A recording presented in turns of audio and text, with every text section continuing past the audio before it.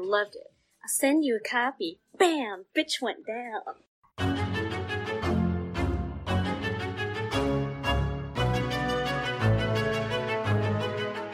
And welcome back to Horror Queers. We are talking about stuff. Yeah, there we go. Okay.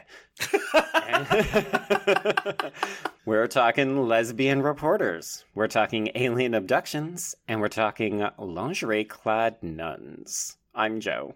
And I'm Trace, and we're talking the best season of American Horror Story to exist up until 2019.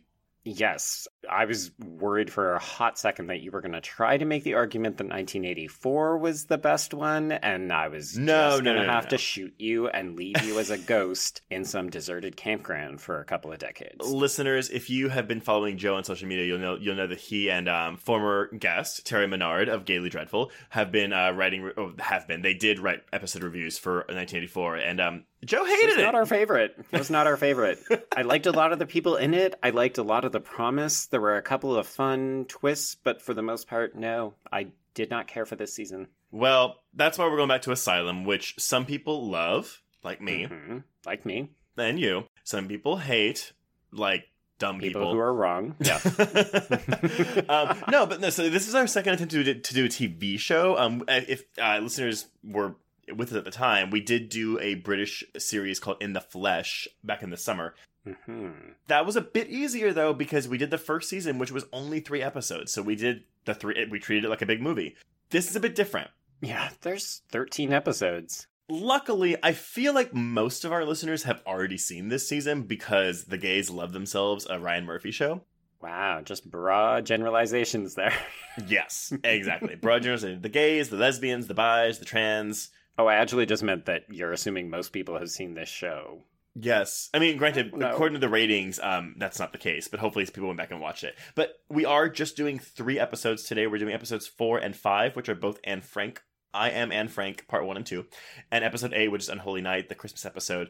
But never fear, if you haven't seen it, we will keep you up to date. And if you have seen it, but it's been since it aired in 2012, we will fill in the blanks for the episodes that we are not covering. This is true. Yeah, and we're also going to be joined by a very special guest, but she was only able to join us for a certain period of time, so we will introduce her shortly. And before we get too far into the mix, Trace, shall we have a conversation about a little something called Patreon? Yeah, no. So, everyone may know that we asked y'all to do a listener survey a couple weeks ago, and we got a lot of replies, way more than I thought we were going to get.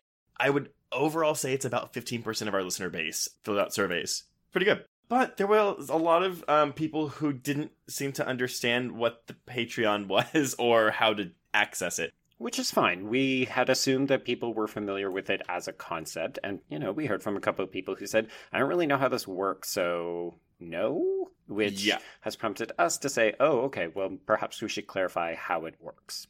So, really quick, and we'll make this quick for you guys so we can get to the Ryan Murphy of it all. Yeah, Patreon is basically, it's a website where you can sign up to support artists, a lot of podcasts, some of it's just actual art or filmmakers or whatever. Mm-hmm. And in return for your payment, you get bonuses and rewards and benefits of whatever the artist deems necessary. We can't speak for everyone else, but for us, we actually do give you bonus episodes and bonus mini episodes every month. But basically, if you go to patreon.com/horrorqueers, it'll pull up and you'll see all of our tiers, all the payment options, all the benefits you get for each payment option.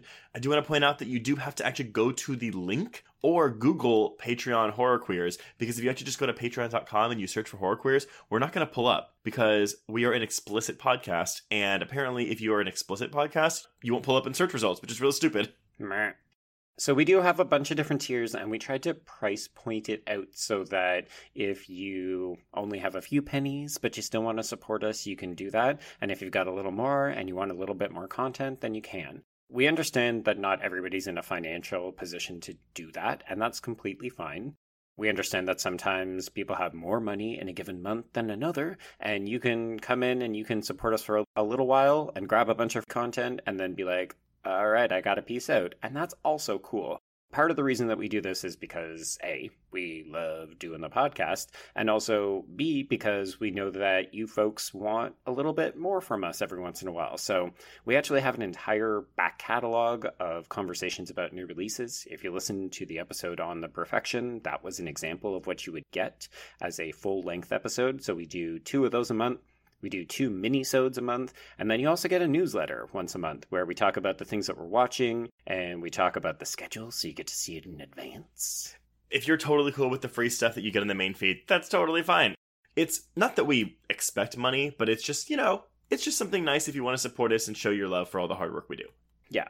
If you have up to $10 a month, so we're going to introduce a new tier in the new year, and you get an extra thing, so there will actually be even more content coming your way as of January. Mm-hmm.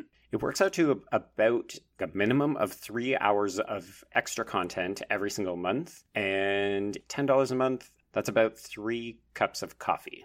That's the way that I've told people to think of it. If you're like, oh, I don't really have a lot of money, it's like, all right, do you buy 3 cups of coffee in a month? Yeah. That's about the same. If you don't, cool. Totally fine. In terms of how it works, again, so different price points, different benefits. So when you actually sign up, you are emailed an RSS feed that you can actually put in your podcatcher, and therefore whenever we drop a new episode on the Patreon, it will download immediately just like your regular episodes to your phone or whatever you listen to your podcast on. It's really, really easy and user-friendly. Yeah, so now we have over-explained the Patreon for you. Yeah. If you do have any other questions, obviously you can always reach out to us, but we just wanted to help clarify how it works and what some of the benefits are. If you want to support us, that's great. We would love that. If you've got extra time because you're traveling for the holidays or you've got a little extra Christmas money, it's always nice to support the people that you love. So let's move on. Trace, what the fuck is American Horror Story Asylum? I don't know how to answer that question, Joe. It feels so weird doing a TV show and also, again, just doing 3 random episodes of it. But, American Horror Story Asylum is the best season of American Horror Story. And as many of my social media followers might know, this is my favorite one. And Coven is my absolute least favorite one.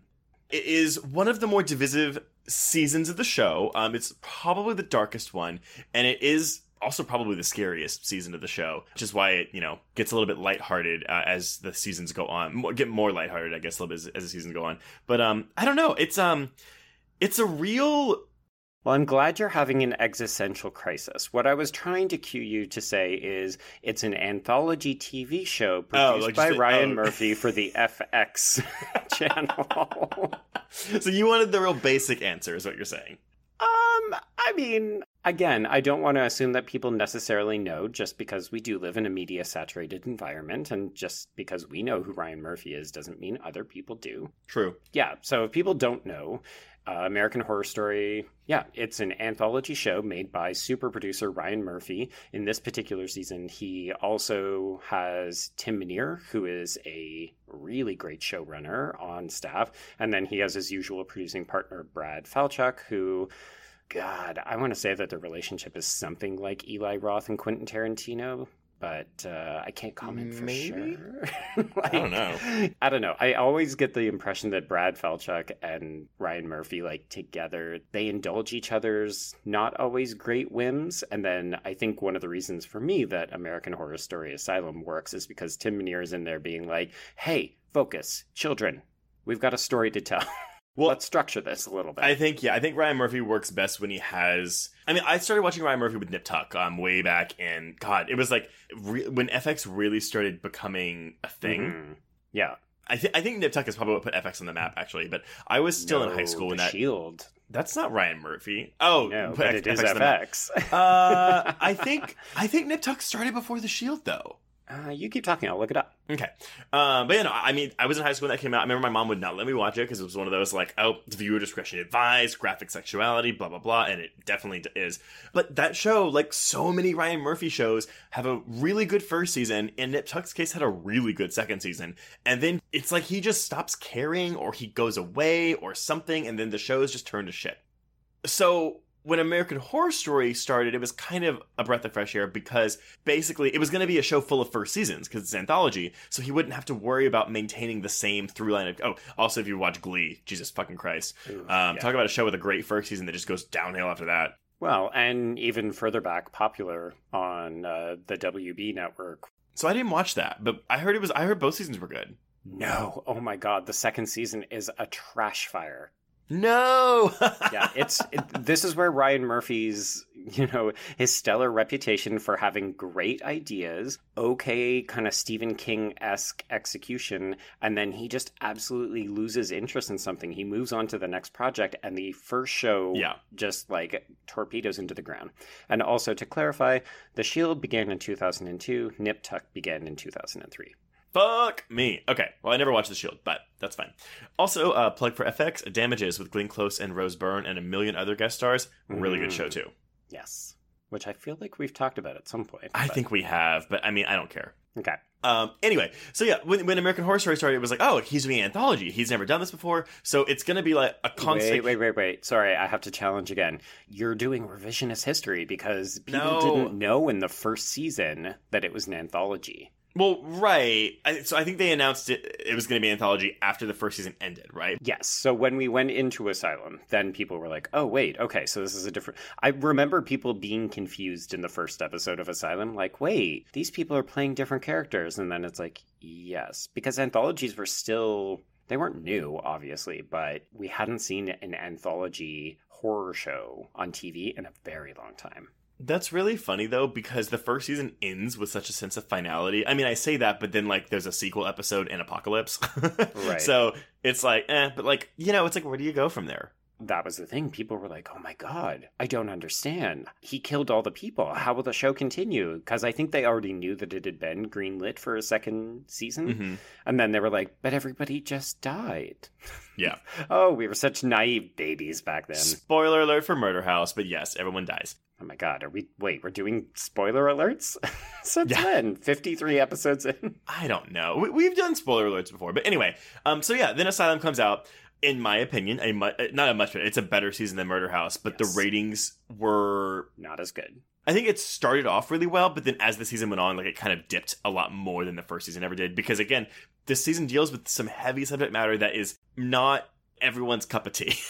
Mm-hmm. Yes, well, and this is a very explicitly queer othered kind of season as well. So Murder House was just like, attractive people move into a really expensive Los Angeles home and weird shit happens. Like, it had kinky stuff, but it was, I don't know, it didn't have the same kind of tragedy associated with it. Like, this is people in institutions. It's partially inspired by a lot of like real cases where people were sent to asylums or sanitariums and they were treated really badly or they were experimented on. Mm-hmm. So it feels like season 2 has more of a historical tie to it that appeals to a broader section of people than just rich white people buy expensive house and get ass raped. And as we'll discuss later, there is a lot of raping in this season.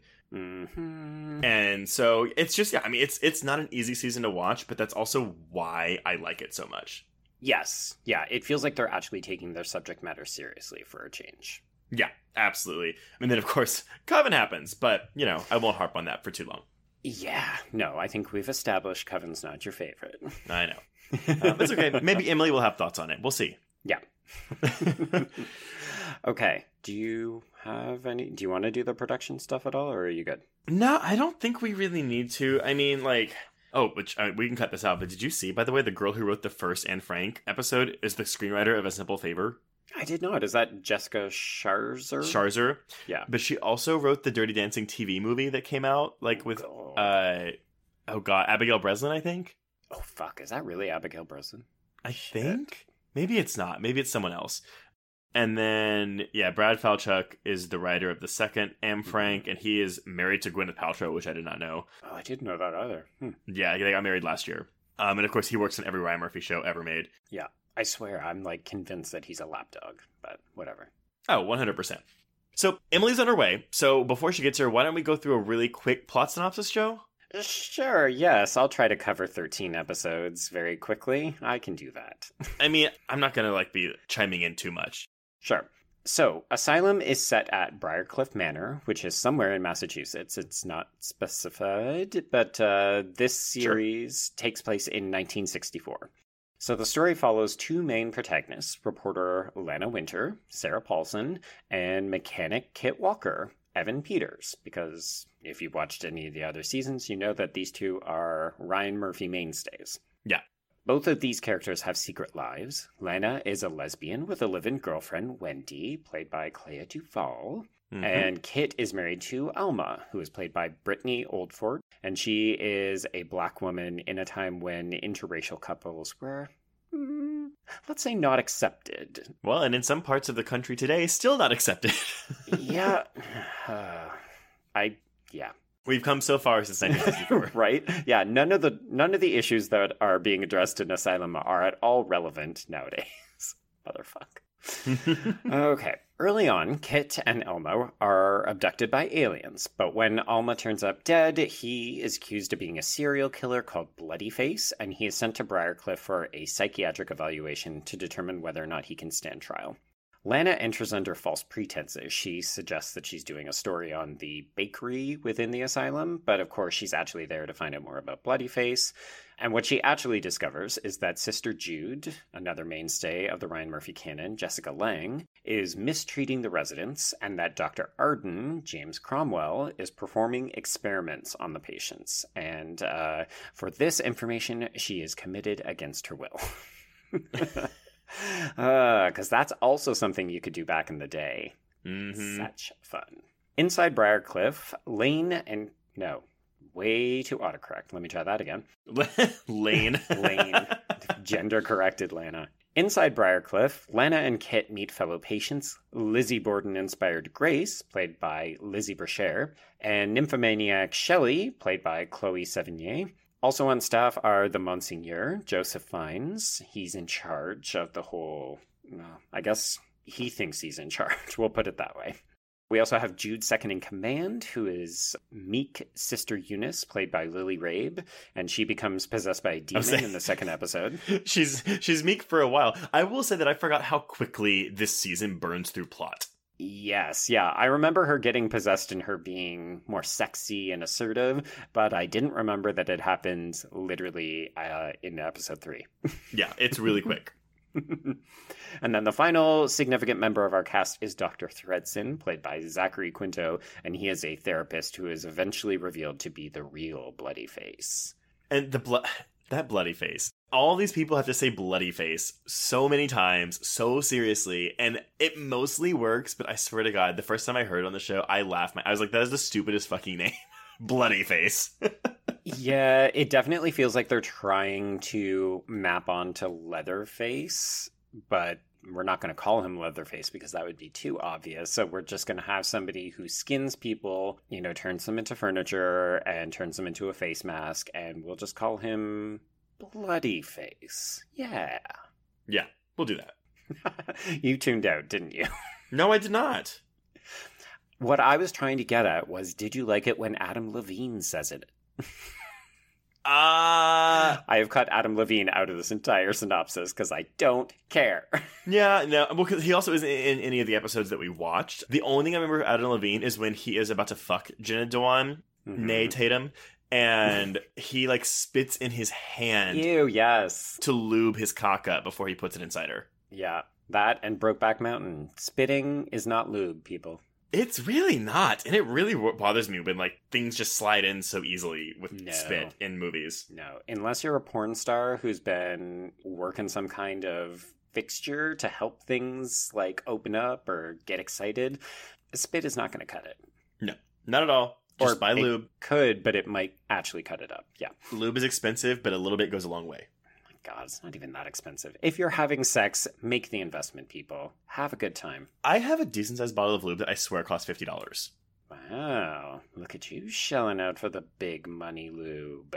It's good lube. But, I mean, Did I ever tell you the funny story about when I went to a party? It was admittedly a gay man's house. It was just a random social thing. And we showed up and he had clearly cleaned, but he left this 2-liter bottle of lube just sitting on the coffee table. We're like, is this a centerpiece? Is this an orgy? Mine is not 2 liters though. It's a normal, but again, you only need a couple squirts of it and it's fine.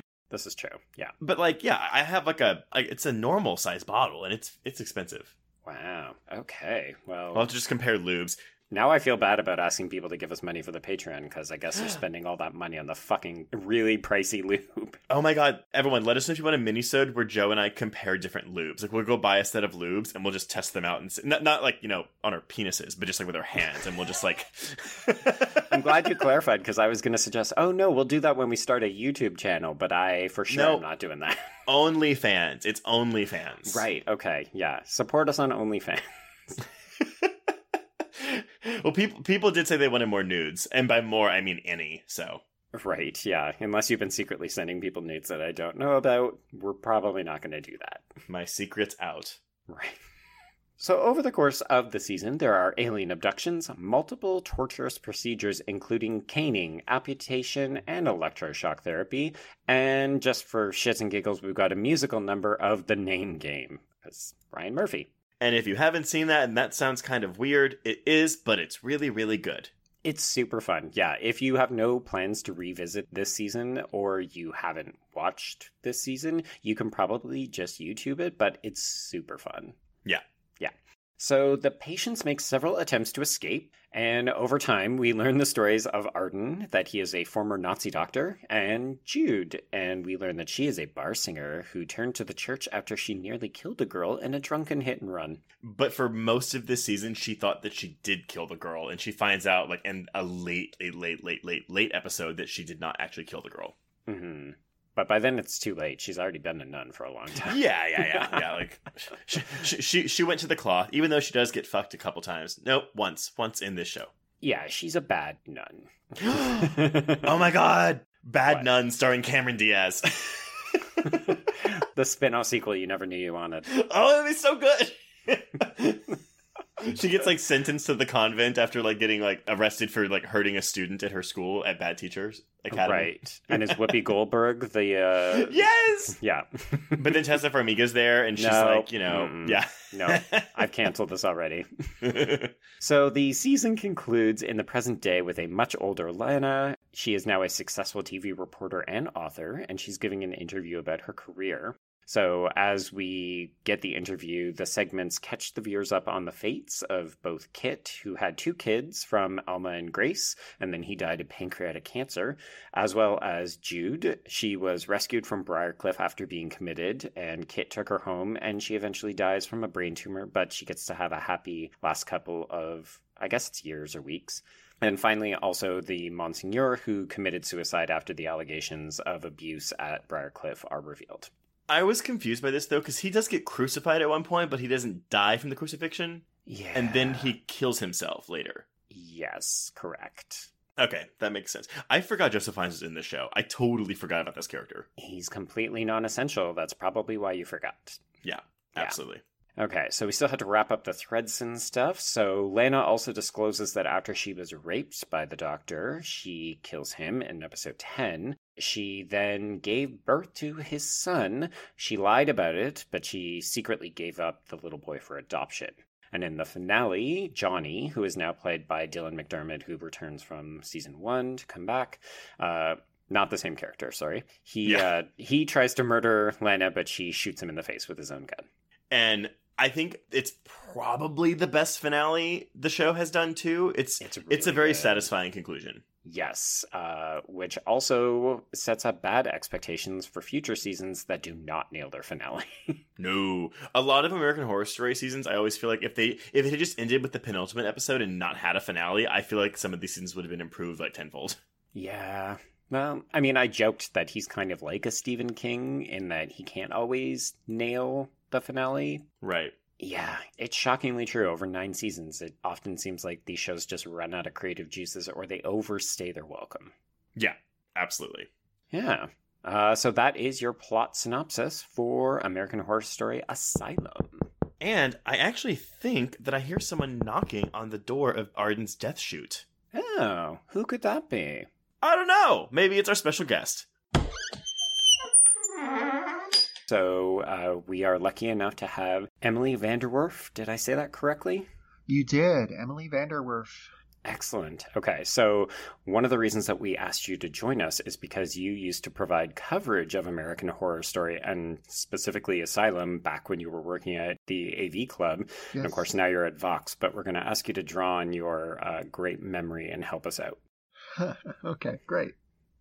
God, memory. I was rewatching these episodes last night, and I was like, because Asylum's always been my favorite season, but it was just like I had forgotten. Like I remembered most of what happened in this season, but like rereading the plot synopsis of the season, I was like, holy shit, there was so much going on.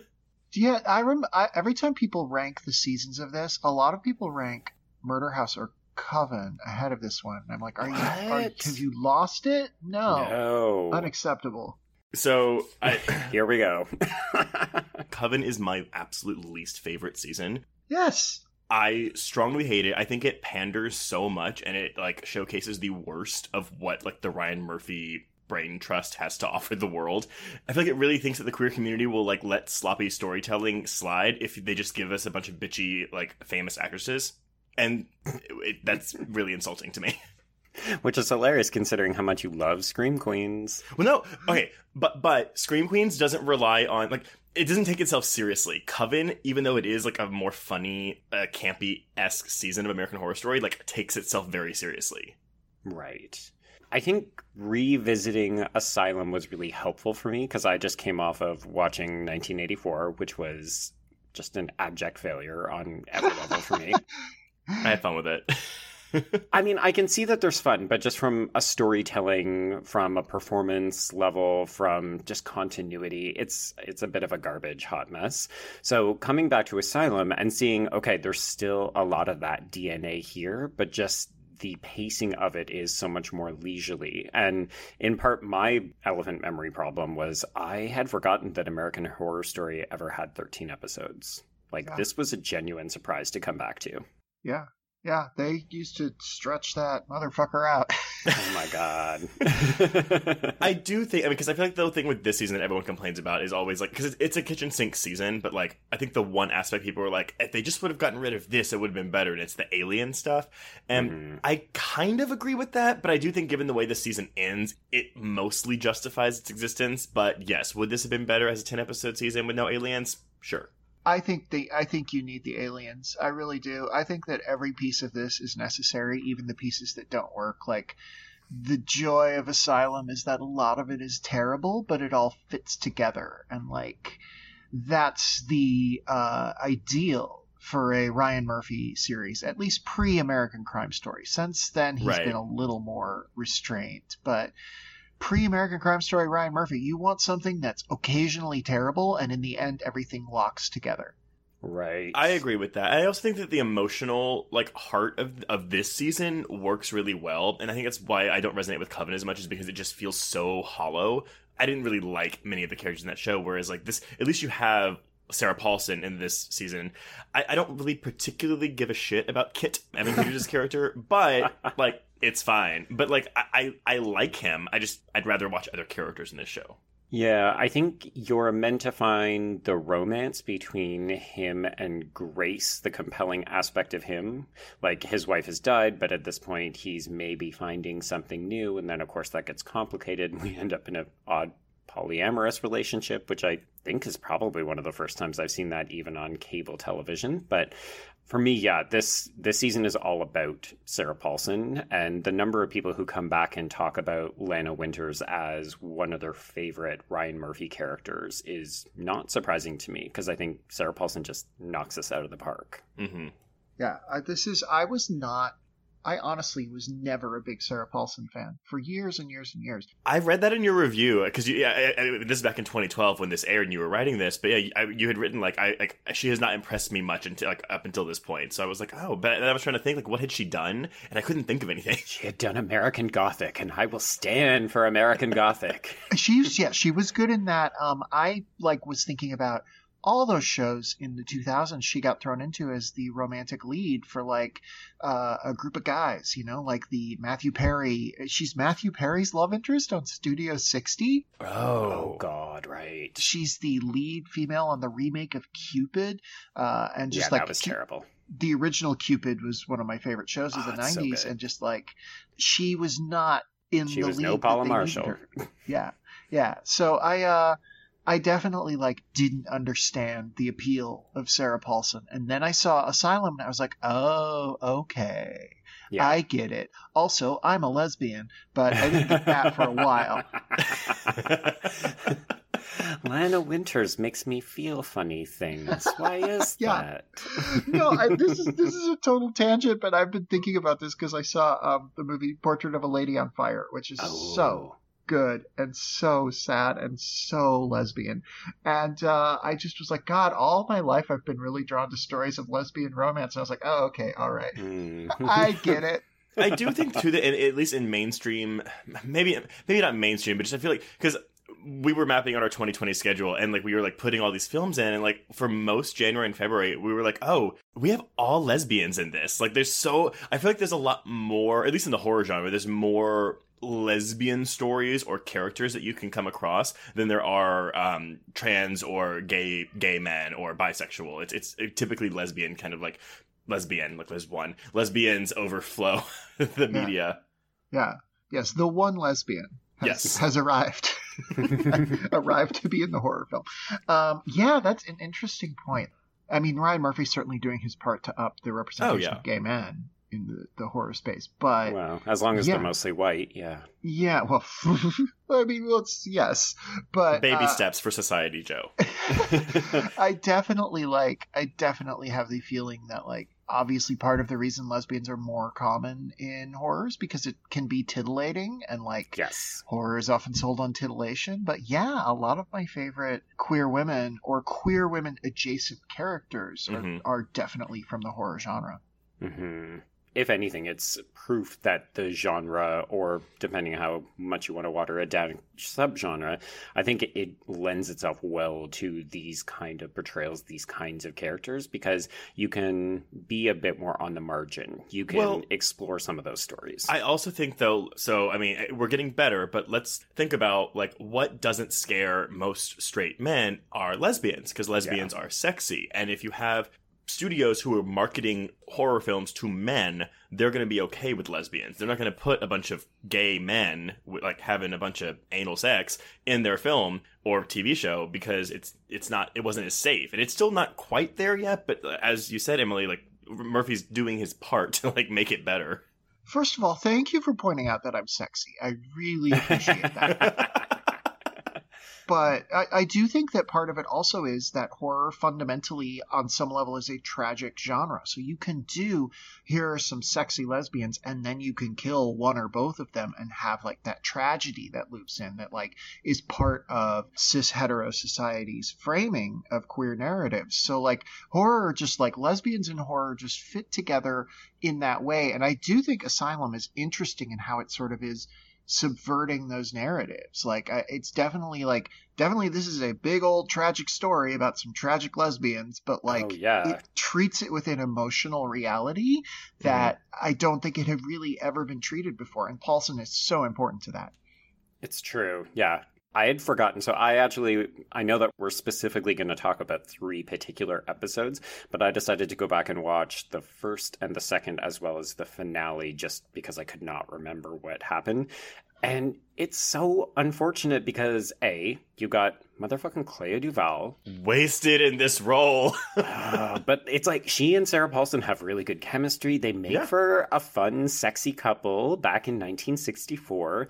And then, she's literally dead by the beginning of the second episode. And all I could think of was like, oh, are we still doing this bury your gays trope? So, wait, did they, because again, you have to refresh my memory, did they show her get murdered, or do we know?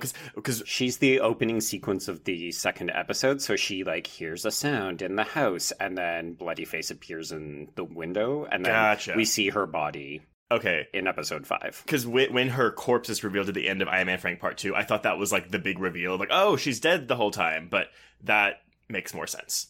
Yeah, it's tricky because Lana obviously has not heard from her because Wendy helped to commit her, so Lana's not feeling particularly generous about getting back in touch with her. Right. Yeah. Yeah. It's love. I mean, we're just duplicitous. That's just how it is. Okay, so why don't we dig into these episodes? So I have a brief overview from the two-parter, and I feel like we should provide some context. So the reason that we specifically picked I Am Anne Frank 1 and 2, which is episodes 4 and 5 of this season, is A, because it's a bit of a good representation of the season overall. 100%. Yeah, like there's a lot of moving parts in this season, but you're actually getting a little taster of almost all of the storylines, as well as a bit of a standalone. So if you needed to kind of parachute into this season, you could do these 2 episodes and get a good taster. And then, of course, we also have the... God, I just keep saying elephant in this episode. Maybe it's because I'm still thinking about this week's Watchmen. But we've got the aversion therapy sequence, which is one of the most notorious sequences, I feel like, in American history... American horror. American history. American history. That's a bold claim. No, and so, because... The reason I like this season so much is because for me, it's the only season out of all 9 seasons of this show to accurately represent the horror in the show American Horror Story. And sequences like this, and maybe it's because I'm gay, so it rings more true for me. Us, I guess, really. Yeah. This is a very unsettling season, and if you look at the ratings for this season, they did dip, not significantly, but quite a bit compared to the first season, and I think that's why Coven went in such a different direction and tried to be more fun and frivolous, because the reception to this season was it's too disturbing. Dark. Yeah, it's too dark. Ryan Murphy got notes from FX saying, so are we going to have a happy ending in here? The reason that the name game is in here is because Jessica Lange was like, hi, can I just do something a little bit fun for a hot moment? My favorite. So good. Yeah, I think that's probably one of the other highlights of this whole season. But yeah, it is dark as fuck, which I appreciate as a horror viewer, but also as a queer. I feel like this is also one of the only seasons that treats its horror seriously. It's not trying to be overly campy. It's not trying to be apologetic. You've got the bloody face bullshit, and I feel like that's for the quote-unquote teeny boppers and the people who are just coming for the scares. And then you've got the real horror, which is what's happening to these people inside the asylum. Right. Yeah. Yeah. The way that this plays around with actual queer history also feels like a precursor to what Murphy would do in American Crime Story Feud, some of his later work on FX, where he's dealing with actual horrors in American history. And for as much as I've liked other seasons of American Horror Story, this is the one where, he genuinely did feel like he tapped into something terrifying. And I do wonder, we're attributing a lot of that to Murphy, but Tim Minear, I believe, was in charge. Yeah. He was in charge of this season. He's a really great showrunner. There are a lot of creative minds behind the scenes on this show that I think really made this season just the peak of what the show is capable of. And I do think that there was sort of this idea that they could alternate between the goofier seasons and the darker seasons that kind of ended with Freak Show, which I think is another really dark season and weirdly one of my favorites. It's not, this is a very minority opinion, but I think the consensus, people really hate that season. I remember thinking it was fine. A lot of people the way people talk about Freak Show is honestly how I feel about Coven. So it's I'm biased, I guess. Yeah, there's something to... There's a power to when Ryan Murphy shows talk about groups of outsiders who band together and change the status quo, even if it's only within their minor communities. And Asylum is really one of the first places he does that. The line between Asylum and the first couple seasons of Glee is not that bad. You don't have to go that far. And I'd love to see a mashup. Oh my god. We kind of got one in the name game. I'm you have to expect Leah Michelle to come out and start push her off stage. Oh, jeez. Well, hold on to that idea for a little bit later when we get to our game. Okay. Okay, so I'm going to briefly read this overview of I Am Anne Frank, because, of course, we're asking people to remember a show from 7 years ago, but also an entire season of television. So, as always, feel free to interject at any point. So, a new patient, Franca Patante, is admitted who identifies herself as Anne Frank. She immediately accuses Arden, Dr. Arden, played by James Comera, who won an Emmy for this, and out of all the people to win an Emmy for this show. Yes. Yeah, he would not have been my first choice. I mean, he's good. It's just like, I feel like there's more standout moments, standout roles. Yeah, for sure. He had a weak category that year, as I recall. It just like he didn't have a lot of competition, and a lot of these others were like competing against themselves. So okay. Wait, do you get your own category for TV, movie, or miniseries compared to? Yeah. Okay. Yes. So he won supporting actor in a miniseries or movie, and Zachary Quinto was also nominated, and Sarah Paulson did not win for this, and Sarah Paulson was in supporting, and both of those are horrifying. Oh, God. Oh, category fraud. It's such a real thing. Well, I guess maybe were they going for like an ensemble piece? Like, was there anyone in this that was nominated? I guess maybe Jessica Lange was nominated for lead. Yes. Yeah, she was nominated for lead. Oh, wow. Sarah Paulson lost to Ellen Burstyn for Political Animals. I was all prepared to be but she lost it. No, Ellen Burstyn. I mean, I love Ellen Jessica Burstyn, Lange lost to Laura Linney for The Big Sea Hereafter. Oh, my God. Wow. Oh, my God. I've only seen the first season of The Big Sea, and I liked it fine, but like I heard it got worse as it went on, and so that's really upsetting.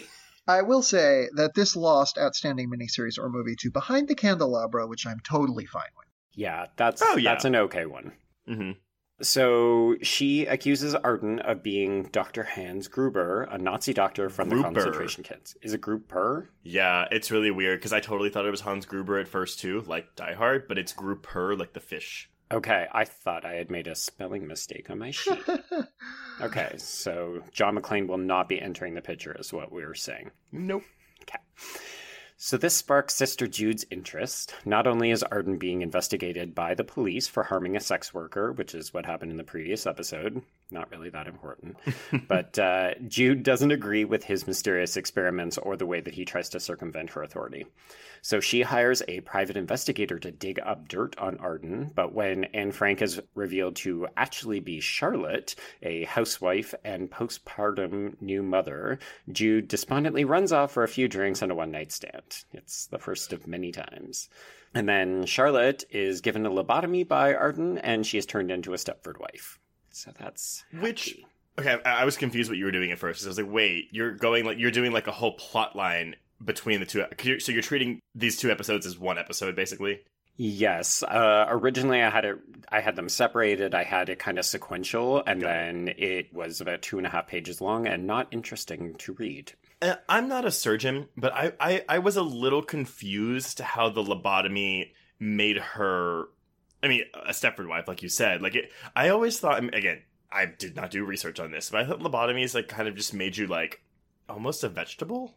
Yes. Yes. I mean, like the dream was that they would make people like this, placid, right? Like, yeah, it would make them Stepford wives. But you start poking things into people's brains, it rarely ends well. Mm-hmm. Well, the same with electroshock therapy. You generally can't get too much of that and then come back from the brink, as opposed to what we see here, where it's like momentary memory loss, and then you're kind of fine for the rest of it.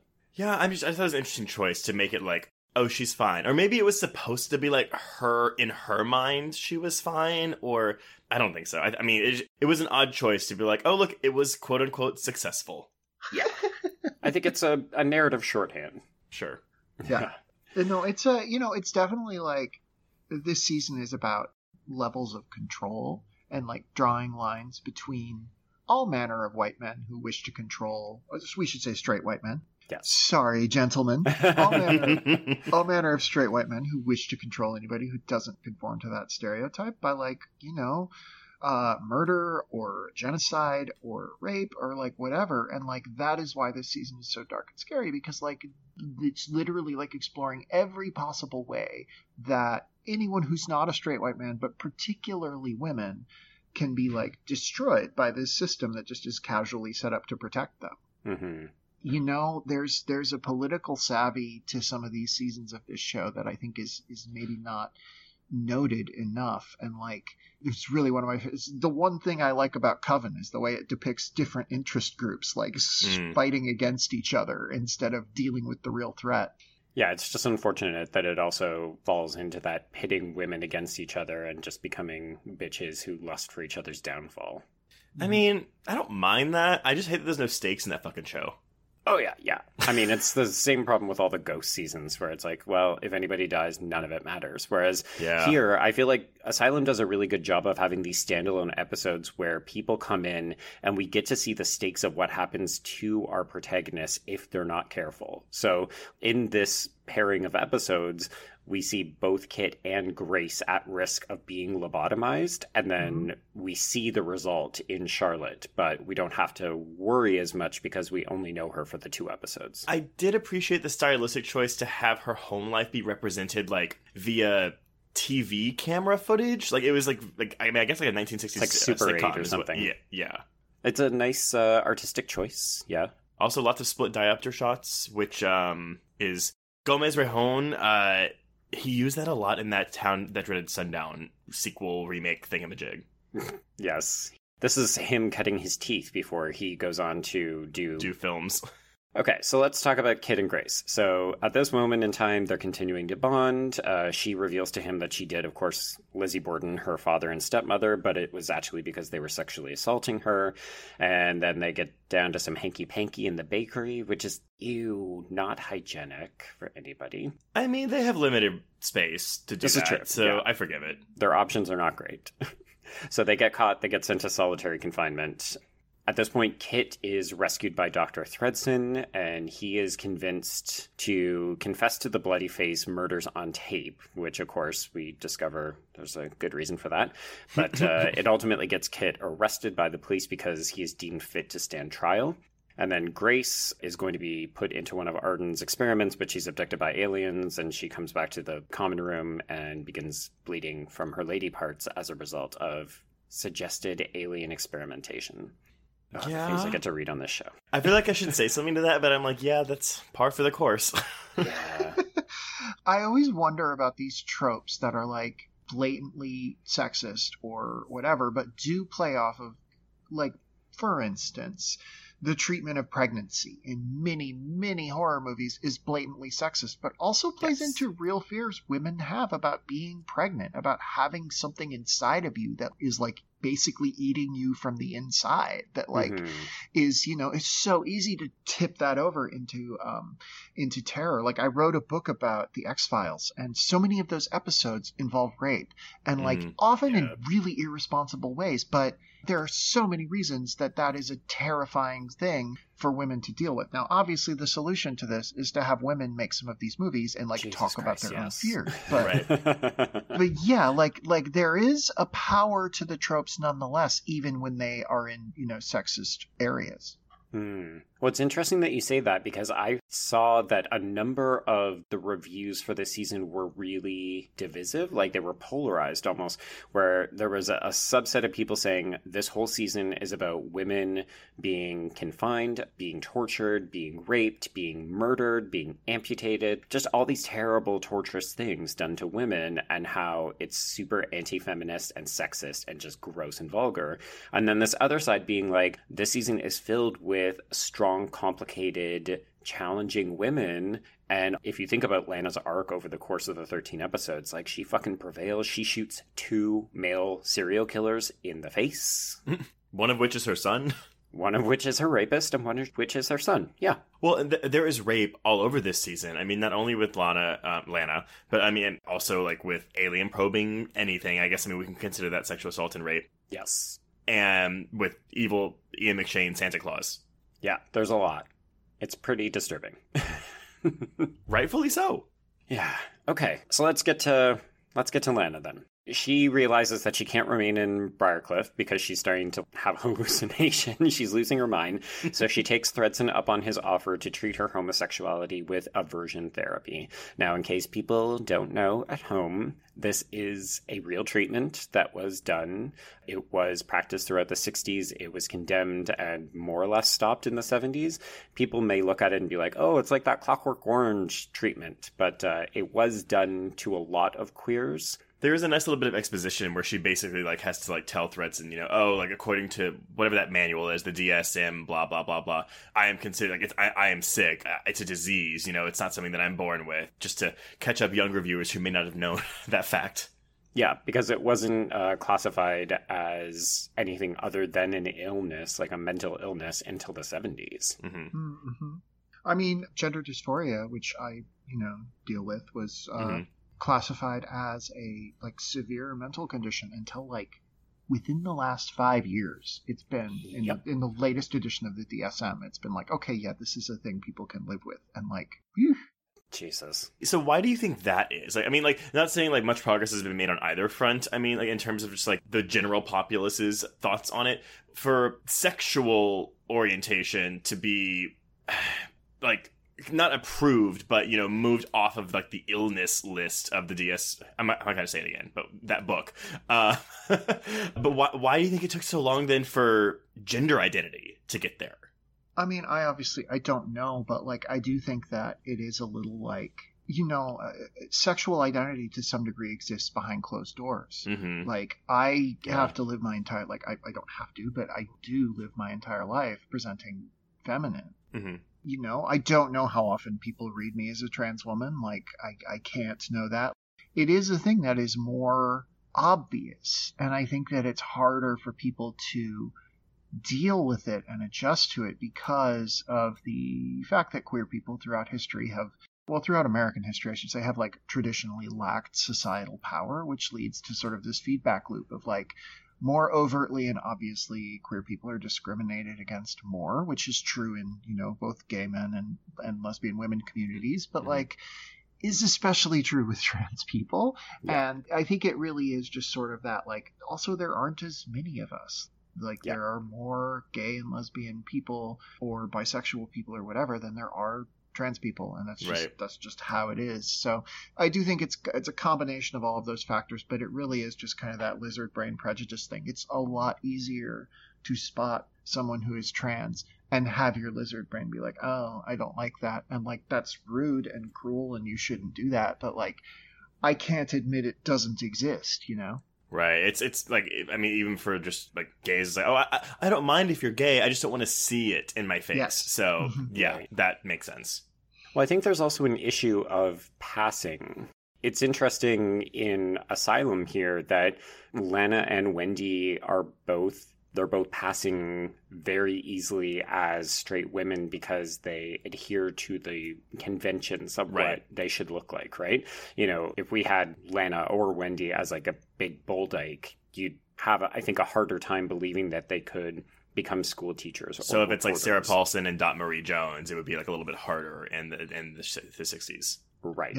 Yeah, exactly. Yeah. And like that is a thing that I struggle with sometimes as a very conventionally feminine trans woman, and I don't want to say I pass easily, but I more or less pass in most situations I get into in my day-to-day life, and like I do struggle with that because a lot of my friends are not like that, and they often really struggle with societal prejudice, and like I'm not gonna say I don't encounter it ever, but like I do have a degree of comfort that they don't have, and I wonder how much of that is me.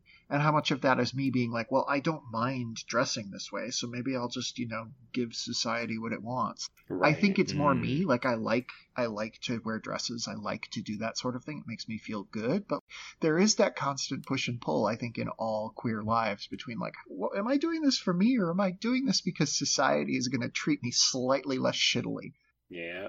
Ugh. Anyway, then there's a murder Santa. Fun times. Well, first we have to continue with our aversion therapy, unfortunately. Oh, right. So, which went on a lot longer than I remembered it going on. Right. Yeah. I always forget that there's a guy who gets introduced. So first, Lena is made to be physically ill, and it happens every time she looks at sexually suggestive pictures of women, including Wendy, which I just thought was so... oof. That's the moment that kicks me in the face. Knowing, I mean, because even at this point, like, you kind of suspect that Quinto's going to be bloody face, but knowing then what he is and how he's fucking with her specifically, it's just, it makes it even more disturbing than it is on the first time viewing, I think. Yeah. Then he introduces a man that she's made to touch. So you're meant to assume negative, sickly feelings when you have homosexual urges, and then you're supposed to equate pleasure, such as masturbation, with the feeling of heterosexual contact. So icky all around. Well, and the look of horror on her face when he comes in is just blah, blah. Yeah. I'd love to put some like really brotastic straight people through this process and see how they feel about it. Oh wait, isn't that just groupers? Never mind. Yeah. Obviously trans people have their own version of aversion therapy, and like, I just like, oh my God, cis people, we could make you wear a dress if you'd like to see how it feels, and you don't want to do that. But like, I was always very strongly affected by scenes of aversion therapy, which turn up in a handful of things, and just was like, I felt like intense revulsion at them, and that was like, I covered the season before I was out to myself even, right? And just like, yeah, some part of me like knew. There was the part of me that was running scared from, if I had come out as a trans woman in my tiny little town full of conservative Christians, I would have been sent to a camp that did something like this to me, and like, yeah. That's, yeah. Sunshine and rainbows. Right. Whose pick was Asylum again? So anyway, so this procedure obviously fails, and then Thredson decides to sneak her out of Briarcliff. He takes her home in secret, and this is when she discovers that he's basically Ed-gaining women. But this whole sequence, the reveal of the nipple lamp is like, which I had totally forgotten about, is so clever and just so creepy. And the skull candy dish, I love it. I love it so much. Yeah. Ugh. And the fun thing is I was only half paying attention because I was like taking notes and doing some other things. So I wasn't even seeing that stuff until she actually stumbles into the room and she just sees like skin flaps. And then when you messaged me and was like, ugh, the nipples on the lamp, I was like, wait, what? Say what again? It's intense. So, of course, Thredson is now revealed to be the real Bloody Face. He drops her through a trapdoor. He locks her in the basement with the body of her former lover. And that's I Am Anne Frank, 1 and 2. I do want to say I was glad you picked these. I think these are the high point of this season. I think that there are other really good episodes in this season, but I think that these, for me, were when I was like, do I like American Horror Story? Like, am I into this show? Wait, am I a fan all of a sudden? Yeah.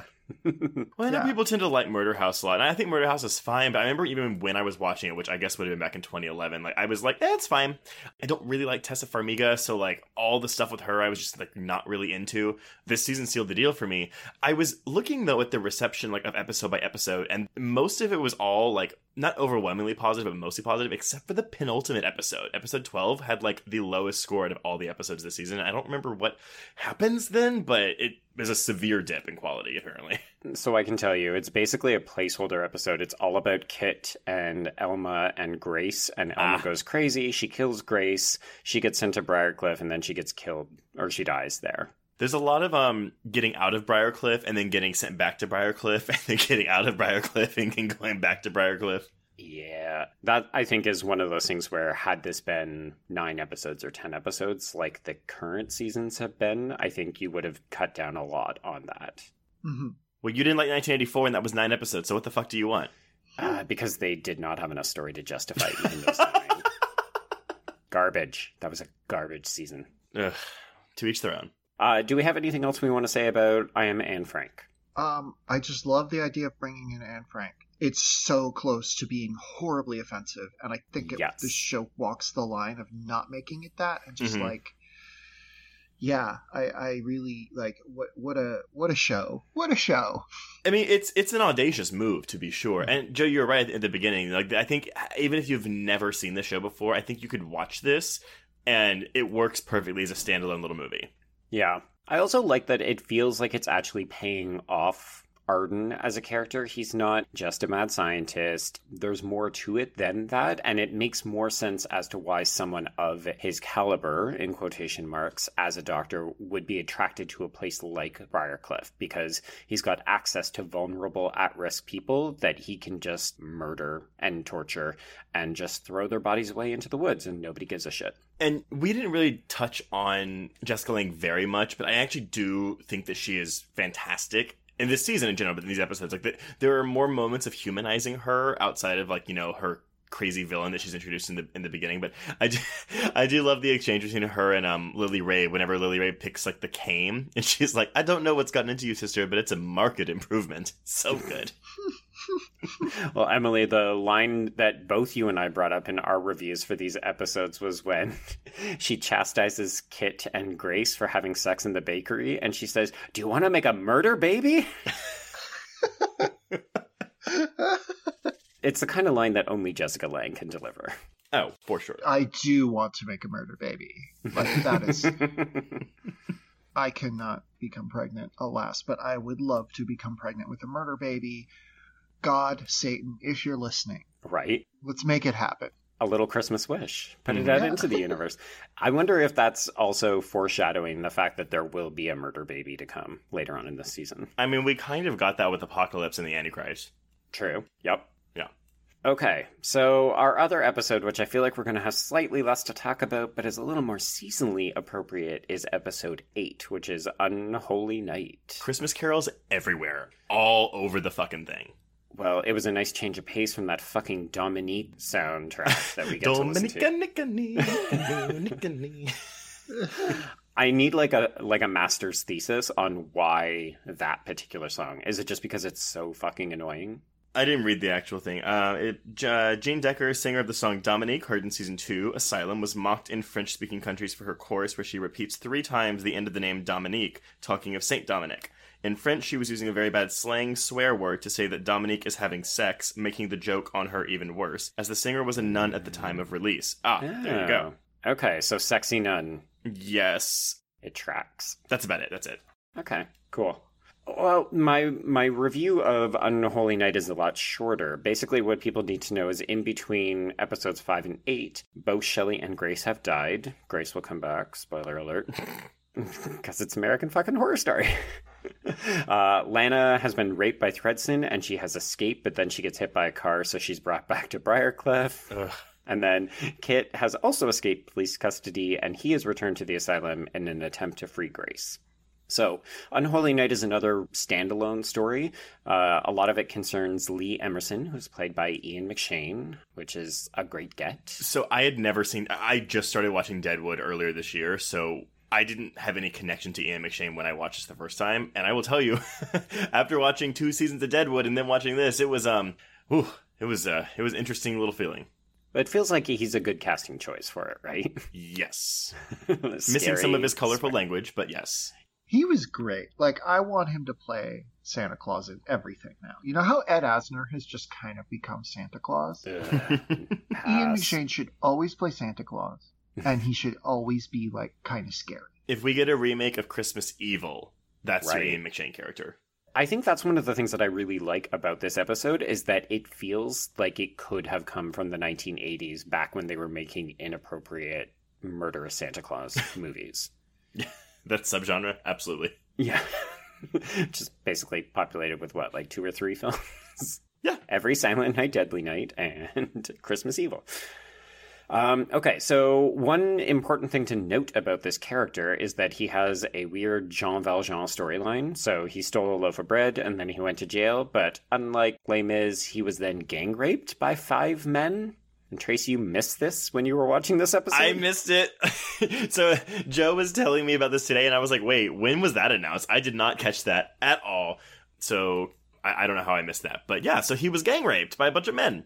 Yeah, and then, of course, he turns into Killer Santa. So this is one of those things where I debate whether or not Ryan Murphy is a true... Is he a supporter of the queer community? Because why would you have a story like this in here? Kind of like you said, Emily, where he has this lesbian couple, but then he immediately kills one of them so that we can get the lesbian tragedy that always happens. This is the guy who gets raped and then, of course, becomes a killer. Why do we need these stories? Somebody was talking on Twitter today about how everything you read... My good friend Caroline Framke was talking about this. Everything you read about Pete Buttigieg makes the politician seem like it's his origin story. And I'm like, yeah, that tracks. Pete Buttigieg as a character in a Ryan Murphy series makes too much sense. And like, I would hope his supporters would admit that. Yeah, he would fit right in Cult, right? Yes, exactly. Which is all Thank about. you for saying it. I'm not allowed to say that. Well, I'm a Canadian, so I can say offensive things. Wait, am I not allowed back in your country now? It's fine. It's fine. Yeah, okay, so I'm not in love with Lee Emerson's backstory because I find it kind of blatantly offensive, but that's fine. Really, it's Ian McShaning all over the place, and all we need to really know about this is that he gets used as a pawn by Sister Mary Eunice, who we have not talked about enough, who's played by Lily Rabe. She's amazing in this entire season. So good in this. Like, I forgot how fun she is. I mean, for being a possessed evil nun. Well, I mean, I think that's probably part of the reason why she's so much fun. Everyone should get to be a possessed evil nun. If only. Yeah. I would love to try that sometime. Again, God, if you're listening, Satan, if you're listening, let's make this happen. You're just like calling up the four corners here, Emily. You're looking for all kinds of evil divination to come down for the holidays, aren't you? I'm in my own season of American Horror Story. American Horror Story, A Very Trans Christmas. Nice. I mean, it could happen. I don't really know why it was necessary to have that bit of backstory for him. Like, it's not necessary, actually. I mean, I'm not really a fan of using the word necessary with anything, because it's just right. like, whatever. But it does seem like it's just contributing to a very bad stereotype that we've just got. I mean, even when we did the X-Files movie sequel a couple weeks ago, like, it's just, I don't know whether it's like, getting raped or sexually assaulted by a man, like, makes you gay or makes you a killer or makes you insane. Like, it's just, I don't know why that was included here, and it's troubling. I'm glad that I missed it on the first viewing, because it was apparently a throwaway line. I'm going to chalk it up to that and not me being inattentive. But, but yeah, I don't know. I don't know what they were thinking. Yeah. Oh, also, though, it's important to, James Wong wrote this. Mm-hmm. Oh, really? Yeah, Final Destination 3 and 1 and 3 and X-Files man James Wong wrote this episode. Yeah. So it's his fault, is what you're saying. He talked to me for my X-Files book, and he was very informative and friendly. Thank you, James Wong. Oh, that's nice. But also, though, directed by Michael Lemmon, the director of Heathers, which is also, I was shocked to see, but yes, a perfect fit. Mm-hmm. That, I think, is the thing that surprises me the most. And it's the thing that I take away from every season of American Horror Story is whether I like it or hate it, I do have to respect the fact that Ryan Murphy is pulling in unexpected choices in front of and behind the camera. He's giving opportunities to a variety of actors that we might not normally see in this type of really high-level production. Like, FX throws a shit ton of money at American Horror Story every year and just lets him do whatever the fuck he wants. Yeah. So it is impressive. Then, you see the way that he treats his characters, he treats his women, he treats his queer community members, and it's often these kind of not flattering representations, right? Mm-hmm. Yeah, I feel like, God, this may be way too far of a tangent. Please draw me back if it is. As a trans person, like the storytelling around trans characters. Because there have been a few. Yeah, there have been a few. It's like never like, I never feel like super offended by it. Outside of course, Pose. Like Pose is pretty good across the board. But like, yes. There was a storyline about the Dot Marie Jones character being a trans guy in Glee. And it just was like. Yeah. Right. I wasn't sure, why it was happening beyond just like, it felt like somebody involved in the show had read a newspaper headline about the trans moment and was like, well, we need a trans character. And like, yeah, I don't know. Like, I do want more trans representation on TV, but it does feel like these shows almost always lean into the clumsiest version of it. And granted, that doesn't really apply here, but... It's very much like South Park in that regard, Like, it seems like Ryan Murphy gets wind of something that is, like, making waves in the headlines, like you said, like a newspaper headline, and it's, let's get that into the show as quickly as possible, but not think about it or give it any sort of, like, nuance. It's just, like, let's get it in there. And maybe that rushed production mindset is what causes it? I'm not really sure. I love us talking about him reading the newspaper, because I'm imagining him with his LA Times, like reading the newspaper over breakfast, and he sees a headline, he folds up and he shouts at Brad Falchuk, who's like sitting at a typewriter, and it's like, take this down. Right. He's like, I've got to beat Greg Berlanti. Yes. The battle of the power gaze in Hollywood, right? Oh my God. But you know what, though? Greg Berlanti's doing great work on the CW, so I don't think there's been very many offensive things on his shows. He's, I think, a little bit more politically savvy when it comes to that. But thinking about, actually, just because we've got you here, Emily, and because we've got just a couple more minutes, I do wonder, thinking about the best trans character in the Ryan Murphy universe, is it Famke Janssen's character from Nip Tuck? Because she gets a full fucking arc, right? But she's also like a bit of a pedophile, is she not? Because she goes after what's-his-name's son. Yeah, but she's also played by a cis woman, and just like, points off for that. Which he does with Liz Taylor in Hotel as well. Yeah. I remember the reveal of her, because it's played as a twist. I love that season of Nip Tuck. I think that's the show's best season personally, and it dips hard after that. But it does bother me when like the identity of a trans person is like revealed as a twist, as a narrative plot twist in a show. And that's very much what happens in Nip Tuck. Oh, God, I shouldn't have said I was trans early in this episode. I could have made it a twist right now. That would have been surprise, so bitches. No, obviously we have, if we're discounting Pose, because I think Pose, again, like legitimately tries to tell stories about not just trans people, but trans people of color in a way that television rarely has. Yeah, I wonder who his maybe fucking Unique on Glee? I don't know, Oh, wow. Okay. I'd have to think about it for a while. I'm sure that I'm missing somebody. But yeah, it's like once you get past Pose, then it's just like, a lot of twists or cis actors playing trans people or any number of things. So, yay. Yeah.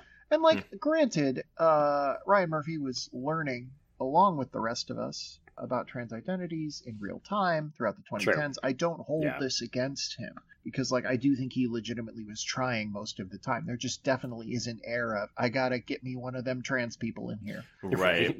It's like a Pokemon. I mean, ever since we started this podcast or our article series, I feel like a lot of times in the non-queer community, people think that all queer people know everything about all aspects of queerness, and that's very much not the case. Well, don't we also all know each other? Yeah. We have a phone tree, right?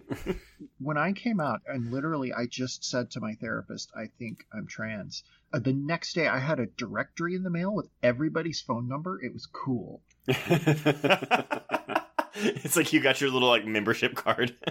Oh, right. Yeah. You got your trans card. Jesus. Okay. I'm mindful of our time. Emily, I know that you have a hard exit. So I want to quickly get to our game for the episode, which we can do in about 2 minutes, and then we can wrap up. Okay. Great. So as we've talked about Ryan Murphy, he's got a great ensemble group of people that he loves to work with. He brings them back in all different kinds of roles. I would like to know from each of you 1 to 2 actors who you would like to invite into the Ryan Murphy troupe of actors. Okay, I got one. Okay. Constance Wu. Oh. Okay. He's piss poor at Asian representation, so that would be a good start. Ryan Murphy doesn't have a ton of Asian representation. She definitely can play both super serious stuff and super campy stuff, and that is the kind of actor he tends to work with well. I feel like Constance Wu and Ryan Murphy, 10 years from now, they're going to be making beautiful music together. Okay. I'll like go it. for that. It's unexpected. I don't have a fun choice, but one of the supporting roles that really impressed me this year from an actress who I think is kind of vanilla on the show she's on is Lily Reinhart from Riverdale, who turns in a very good performance in Hustlers. And Joe, as you know, I like to see quote unquote good girl actresses go bad. Yeah. Go bad. She's the Selena Gomez in Spring Breakers of Hustlers, but she handles herself very well amidst all the chaos, and so I kind of would like to see her get her fingers a little dirty with a Ryan Murphy show. Right. Yeah. Take that Riverdale to the logical extreme. Yeah. Absolutely. I mean, I stopped watching Riverdale a season and a half ago, so I can't really comment on what it's like now, but I didn't like it when I left it. No, which again I find strange considering I know how much you love Scream Queens and other weird shit. Scream Queens is funny. One day we'll hash it out. Agree to disagree. We'll do Scream Queens for an episode one day. Jesus. Yeah. Okay. Okay, my pick, I cheated because I created the question, so I just came up with a couple of options for myself. So I like what he does with rescuing older actresses from obscurity or when they haven't been doing much. So my pick for an older actress was Angelica Houston. Okay. Oh, I like that. Because I think she could go toe-to-toe with somebody like a Jessica Lange, or she could school Sarah Paulson or somebody like that. He would put that eyebrow to good use. Right? Especially if he ever does like a proper vampire series that doesn't, have Lady Gaga as your lead actress. Yeah. Anyway, I'm not trying to upset the haters. Little Monsters, you're fine, whatever. Oscar nominee Lady Gaga, please. Don't even with me. Golden Emily. Globe winner, Don't. robbing Kirsten Dunst of her glory, Lady Gaga. No. No. Okay, and then my fun pick, who I think would be a total perfect fit, is Janelle Monáe. Oh, yeah. I go for that. Because she gets into acting, but she always plays serious roles in acting, so I want to see her cut loose and be, like, crazy. Yeah. Cool. Well, I'm into that. Well, I mean, we're reaching the end. So, Emily, did you have anything you wanted to plug before you left us? I'm trying to think of a guy who would be good. I know. We all picked women. This literally just came to me. I genuinely think Woody Harrelson would be really good in a Ryan Murphy thing. I don't know why I think this. I just feel like he'd get the vibe. He doesn't do a lot of comedy, but he's very funny when he does. Yeah. Woody Harrelson. I think it would work. Okay. Anyway, I do have things to plug. I am on Twitter at TVOTI, twitter.com/Tivoti. You can find my writing at Vox. You can buy my book, X-Files Monsters of the Week, the complete critical companion to the X-Files, and it features reviews of every single episode. Oh my god.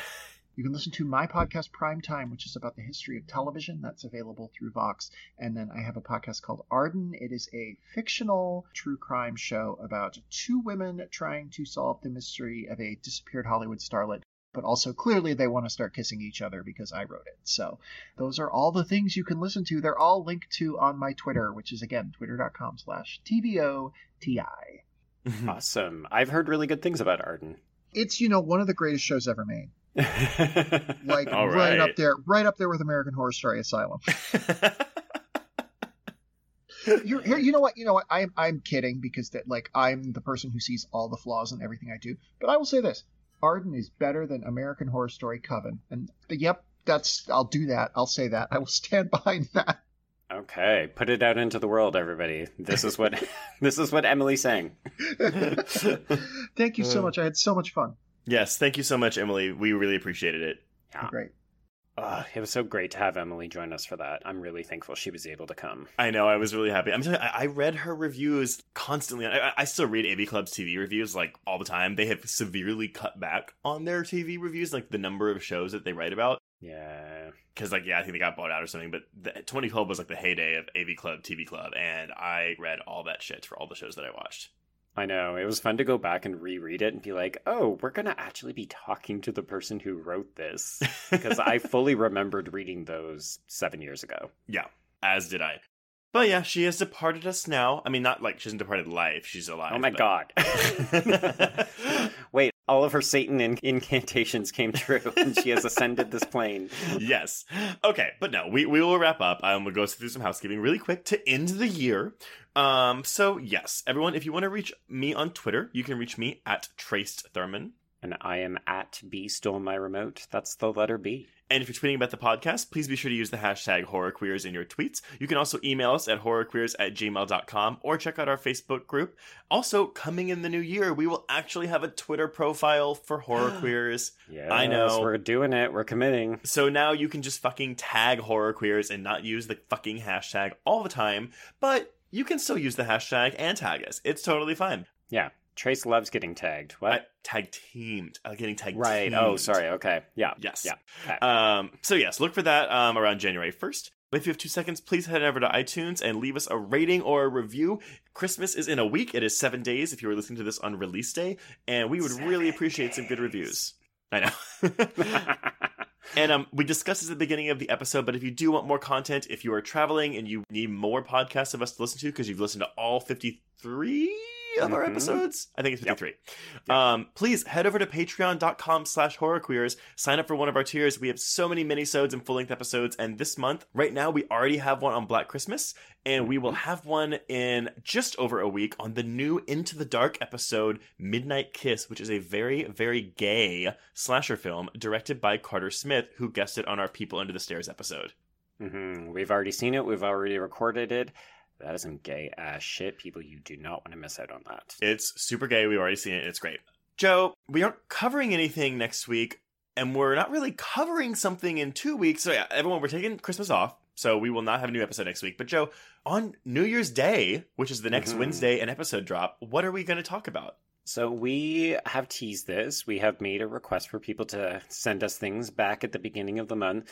We are revisiting our original first episode, and we're going to go back to speed dating. So you and I obviously know each other pretty well at this point, so we have collected people's questions that they sent us, and we're also going to be drawing on those surveys that we asked you to fill out in November. So we're going to talk about the state of the podcast, what's working, what isn't working. We're going to address your feedback, and we're going to do some listener questions. And listen, fuckers, if you are like, it's not about a movie, I don't want to listen to it, don't do that. Don't be stupid. Just listen to it. We promise we will keep it interesting and it'll be worth your time. Basically, the first speed dating, our pilot episode, was Joe and I speed dating. Consider this next episode of speed dating as y'all speed dating with us on a double date. Or a single date. I guess it's us. Like, you're dating both of us. You're on a date with both of us. We're going to make it really roulette. Fun. And there may be sex talk in it, too. I don't know. Oh, my God. People... Yeah. The people want to know. The people have a right to know. That should be our... Oh, and yes, make sure you listen to it to hear our new theme song-ish thing. Yes, we're going to have a new opener. It's madness, y'all. We've got so many new things to announce.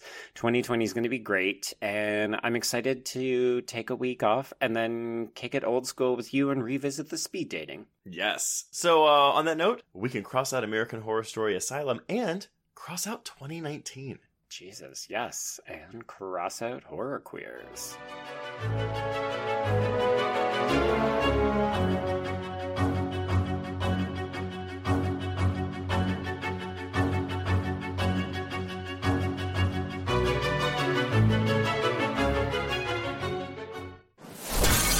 Bloody Disgusting Podcast Network, home of creepy, disturbing, and terrifying creepypastas, SCP archives, weekly full cast storytelling, horror queers, genre commentary from an LGBTQ perspective, and the Boo Crew, horror-centric interviews. Listen free wherever you stream audio and at bloodydisgusting.com/podcasts.